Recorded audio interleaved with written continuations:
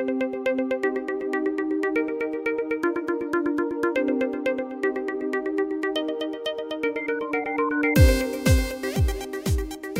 and welcome to this week's episode of The Digital Download. I'm Kate Hamer. I run a marketing and digital consultancy, Kate Hamer Limited. I've worked in large brands like Unilever, Disney and L'Oreal for over 15 years and a decade of that in digital. I know how hard it can be to keep up to date with the fast-moving world of digital, so this podcast will hopefully help you by giving you a summary of the past week's news, and I also discuss key topics in the industry. I am back. Firstly, let me apologise to any regular listeners, if in fact I still have any, for my long absence. I became a victim of the very reason that I started doing this podcast. I was working on the launch of a new app with a client. I started working weekends. I was doing everybody else's stuff on my to-do list before mine. Then I got to a point where I thought, how can I possibly catch up with my summary of all the news that I've missed, and kept not doing it for even longer. So I've snapped out of it. I'm starting again. I'm just looking at the news from the last week. Don't worry, this isn't going to be like a year's catch up. And I'm also going to be doing some more interviews over the coming weeks and talking about different events that I've been to as well. So hopefully you will find it useful. I really want this, as I always say, to be your podcast. So do tweet me at Kate Hamer Ltd or email kate@katehamer.com with any feedback, questions or topics you'd like me to cover. So without further ado, let's get cracking, starting as always with social media and actually dark social and sharing on there. So dark social is obviously apps like WhatsApp, Facebook Messenger, it might be Snapchat, it could be Twitter direct messages, it could be people emailing, but a study has been done which has shown that 87% of all shares are actually made through people copying and pasting direct from the address bar in your website. Now, obviously, if you're not tracking that, you're going to have really inflated numbers in the analytics for your site, looking like people are typing in your URL directly, but they're not. They're going to be clicking on a link that someone sent them. So there is an article all about that on the companion page on katehamer.com.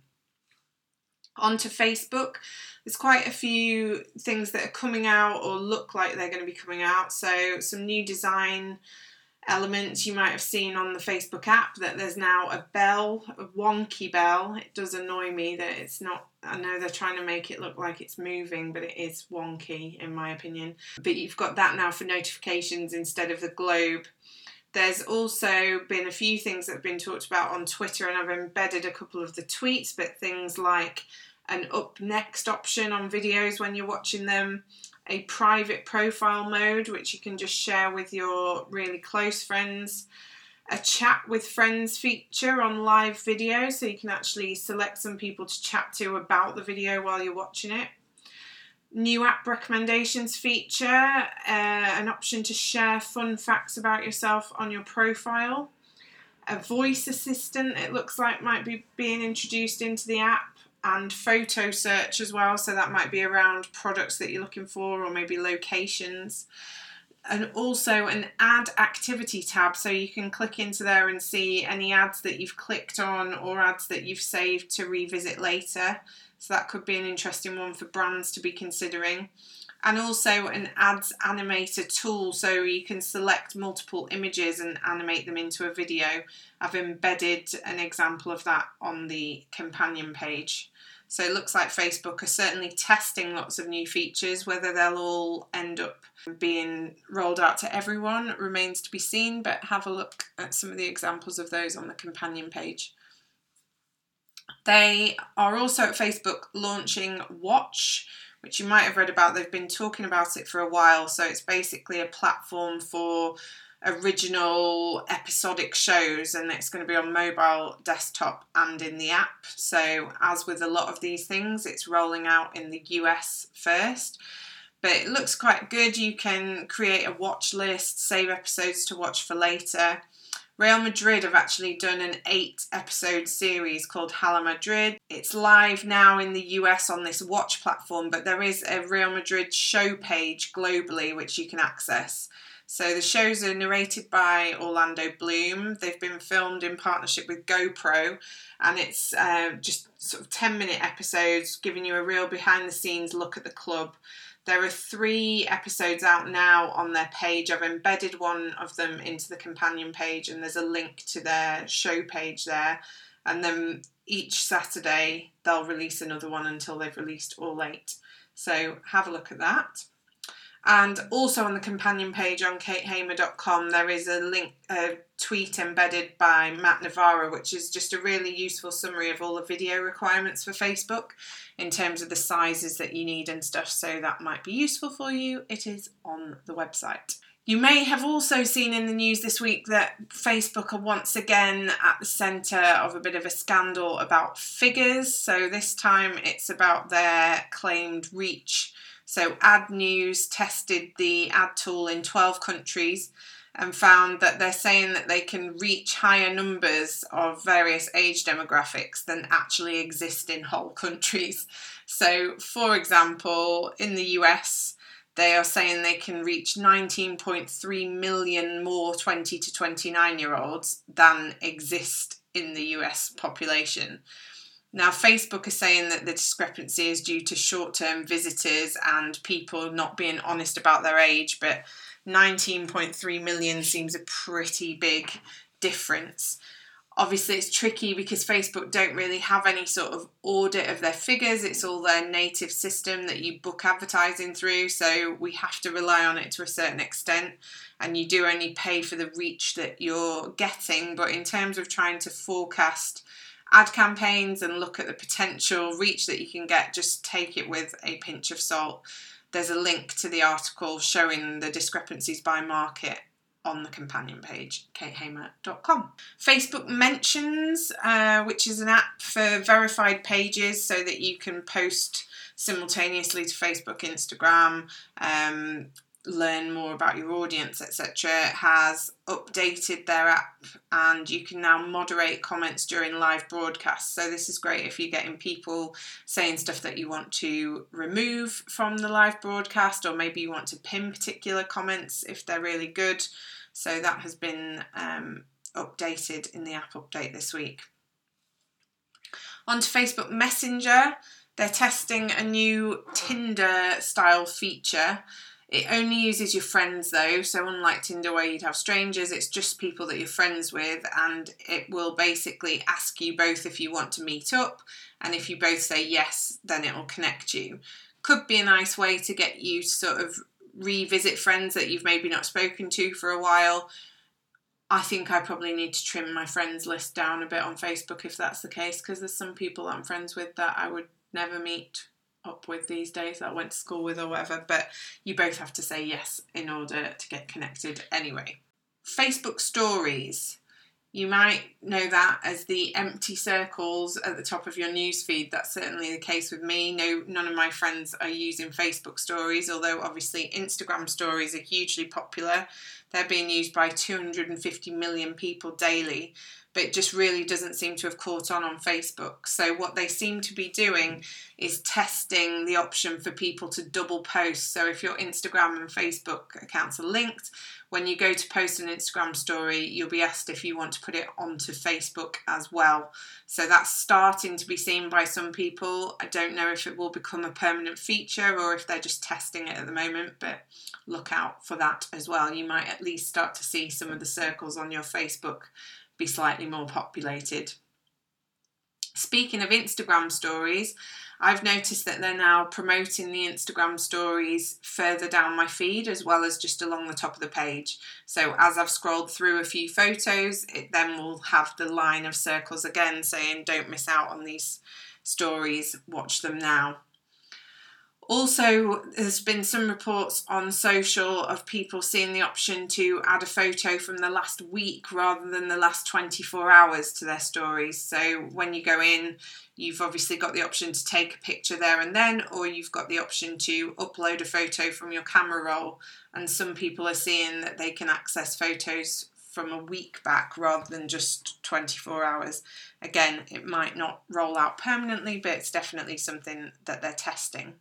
I've also put a link on the companion page to an article which was about some of the Instagram team speaking at an event at New York Fashion Week recently, where they were saying that the perfectly staged photos, the really high quality, super well shot images on Instagram aren't having the same impact as they used to have before, because they've kind of become the norm. And actually, with the popularity of stories and the way people are liking behind the scenes and less polished images, they actually seem to be working quite well on the main Instagram itself as well. So it takes the pressure off brands a bit. You can mix it up slightly. I would still advise, though, that you want an overall aesthetic for your account.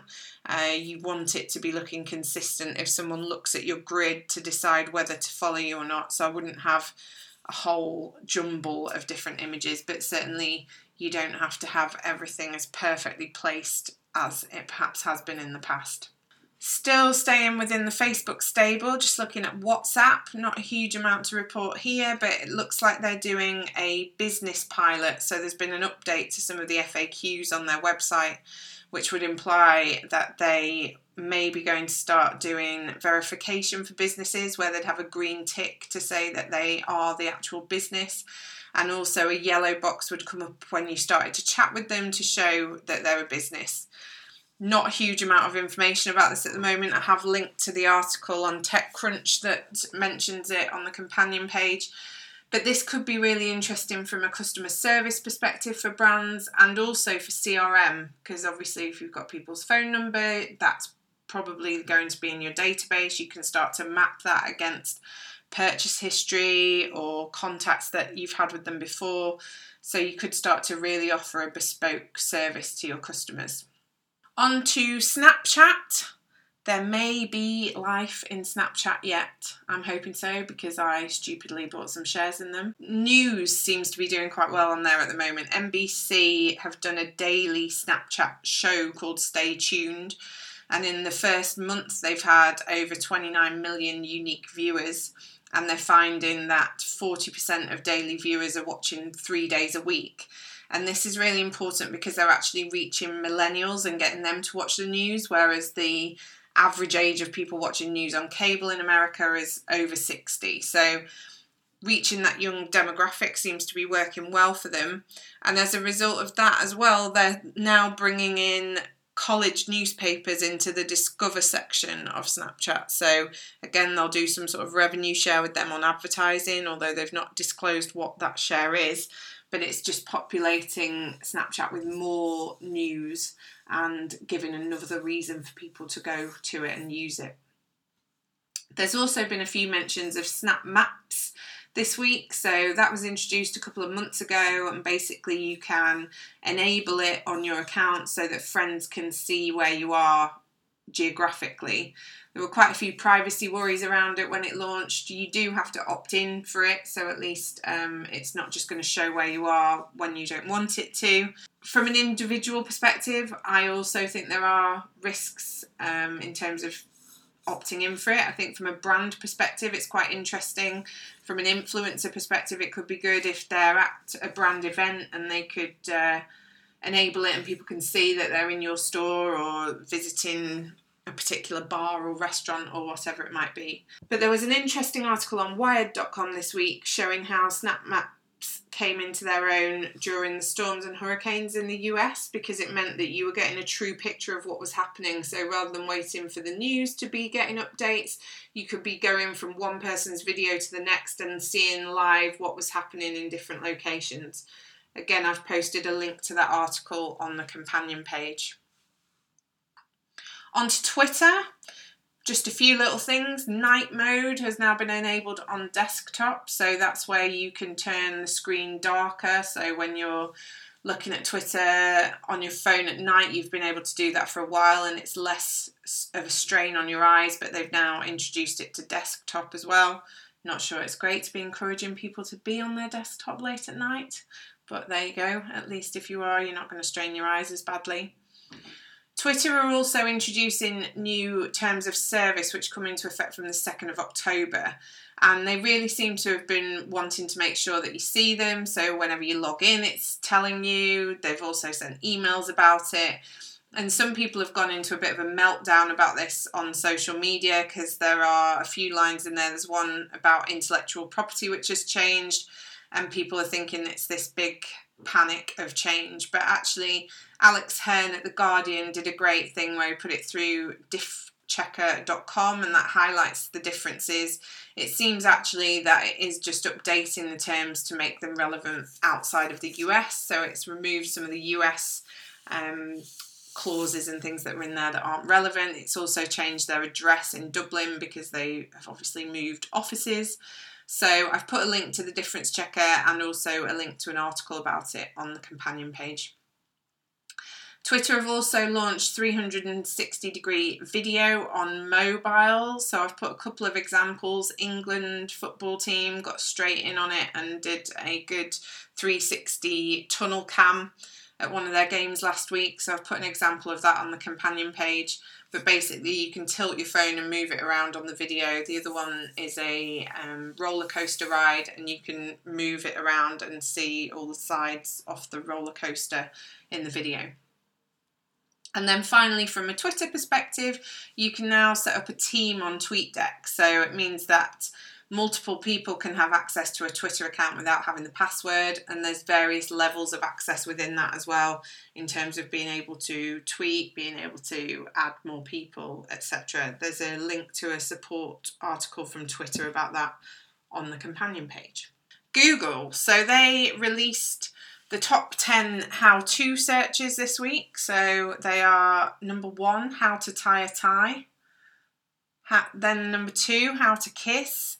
Number 3, how to get pregnant. I feel like they've gone very quickly from how to kiss to how to get pregnant. I don't know if how to tie a tie was getting ready for the date that they needed to know how to kiss on or what, but there we go. How to lose weight also logically follows the how to get pregnant. How to draw. I guess that's when you've got the toddler and you need to teach them to draw. I think I'm going to run out soon of this analogy, although I don't know actually. How to make money. How to make pancakes, how to write a cover letter, how to make French toast, and how to lose belly fat. So they're the top 10. They've created a new website as well, howtofixatoilet.com, and that's hyphenated how-to-fix-a-toilet.com.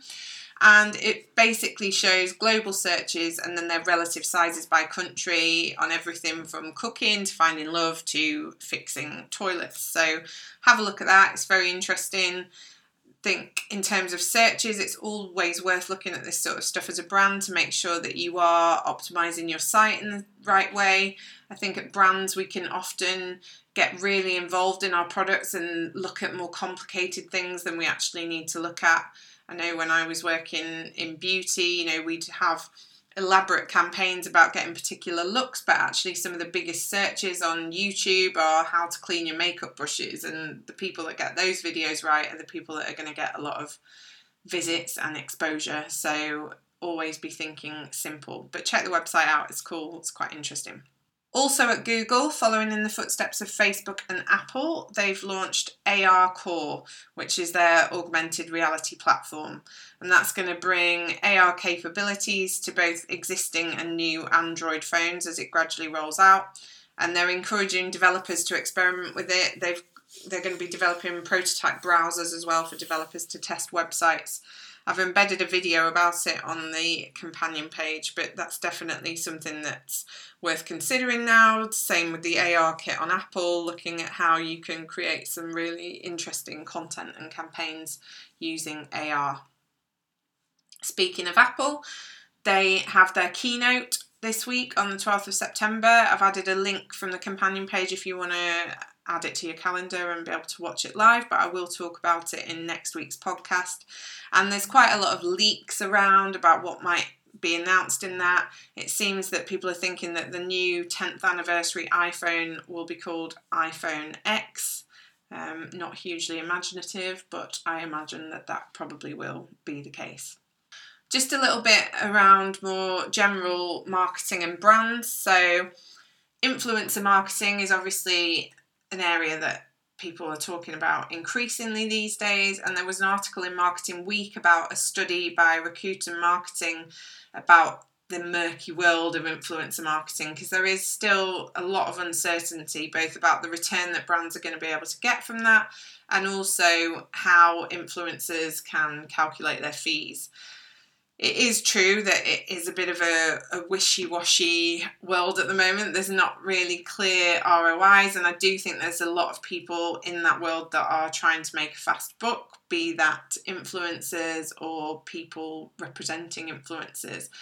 But I do think that if you're clear on your brand objectives up front, so whether that is driving sales or maybe changing brand perceptions, and as long as you're choosing influencers or micro-influencers that have got similar values to your brand and objectives and genuinely like your product, then I do think there is a real opportunity to reach the right audience and to reach it in a way that you wouldn't necessarily be able to do as a brand.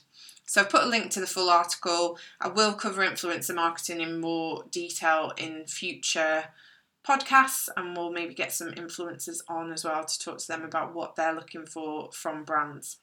I've embedded a couple of tweets on the companion page at katehamer.com about a little girl, Hayley Dawson, who has a 3D printed hand, and she wants to throw out the first pitch at every Major League Baseball park. So she wants to get in the Guinness Book of Records, and it's just lovely to see all the replies that are coming in from clubs. There's a little video on there from the Bleacher Report showing what she's up to. So in this world of horribleness at the moment, I thought that's a nice little uplifting example of the power of social media. In terms of brand activity, Marmite launched a new campaign this weekend called Gene Project, and it's basically where they are identifying whether people have the love it or hate it gene. It's a good bit of fun, a good extension of their love it or hate it campaigns that they've done in the past. You can basically send away for a tester kit to see whether you are a lover or a hater, and there's a funny video embedded on the companion page about that as well. Baileys, kudos to them. It's National Chocolate Milkshake Day on the 12th of September. Of course it is. I mean, everybody needs a National Chocolate Milkshake Day, right? I mean, is there one for every flavour of milkshake? Would be my only concern, because we're surely going to run out of days. But it is Chocolate Milkshake Day on the 12th of September, and Baileys have collaborated with Khalees so that she can show them what it is that brings all the boys to the yard. So again, I've put a link to the video of her doing that. The milkshake actually sounds pretty nice and obviously uses Baileys. So if anybody makes it, let me know how it is. And then just a couple of things on Startup Labs. So News UK have announced that they are creating a startup lab. They're going to take 6 small companies and host them in a month-long incubator program which starts in October. And the program's open to any business that can leverage the publisher's journalism, data and expertise to develop new products and find new revenue streams. I've put a link about that on the companion page. And Arsenal have also created an innovation lab, so they're going to work with organisations to identify groundbreaking new fan experiences. So applications are still open for their 10-week programme. It closes on the 12th of October, and again there's a link to arsenalinnovationlab.com on the companion page. So that's your news roundup for this week. If you just wanted a digest of the news, then you can stop listening now. But I'm just going to do a quick piece about moderating any kind of social campaigns that you run. While I've been off air, there have been a couple of examples in particular where brands have been caught out by creating a user-generated or user interactive, I think would be a better word, campaign on social media that has gone wrong. So I wrote a blog about this recently, and there's a link to that on the companion page. But my main advice would be, particularly in the UK, a country that named a boat-face, and also voted for Brexit, let's be honest. We can't really trust the British public. And so Walkers did a campaign around the Champions League where people could submit a photo, and Gary Lineker was then holding the picture of the photo in these videos. And of course, the British public hacked that by loading pictures of Jimmy Savile and various dictators and murderers. So that had to get taken down quickly. And then just a few weeks later, the National Lottery ran a campaign where you could get a message from your favourite athlete saying thank you for your support. And it was literally just pulling in the Twitter username of the person. So I can see why the National Lottery would think that would be okay. But never ever just rely on some kind of automated robotic approval system, because people were changing their usernames to all kinds of awful things about the Hillsborough disaster, about Maddie McCann, racist stuff, sexist stuff, and all of that was being pulled onto these boards held by athletes. I watched it unfold over 2 or 3 hours before anybody from the National Lottery started to take things down. So it's really important, if you're going to do any sort of campaign like that, to think about how you're going to moderate it and what human element of moderation is going to be in there to check how people are circumventing any kind of automated moderation that you've got going. The other thing with it as well is I would question what value you're actually giving with those sort of campaigns. I'm not sure that people are that impressed by seeing their name on a card that they know the athlete never really saw, and the athlete's just holding up a blank card and suddenly your name's there. I don't think it is the sort of thing that someone's going to think, oh, this is so cool, I'm going to share it with all my friends. So really think with any campaigns that you're doing, if there is an actual value to having that kind of interaction, and if there is, make sure that you have it nailed down so that people can't hack it in any way. So that is my whistle-stop tour of the news and a little bit of advice in general about social campaigns. Hopefully that has all been useful for you. Do let me know by tweeting at Kate Hamer Ltd or emailing kate@katehamer.com. I will be back every week again from now on. We're back in the swing of things, so do let me know if there's anything specific that you want me to cover, and I will be back next week.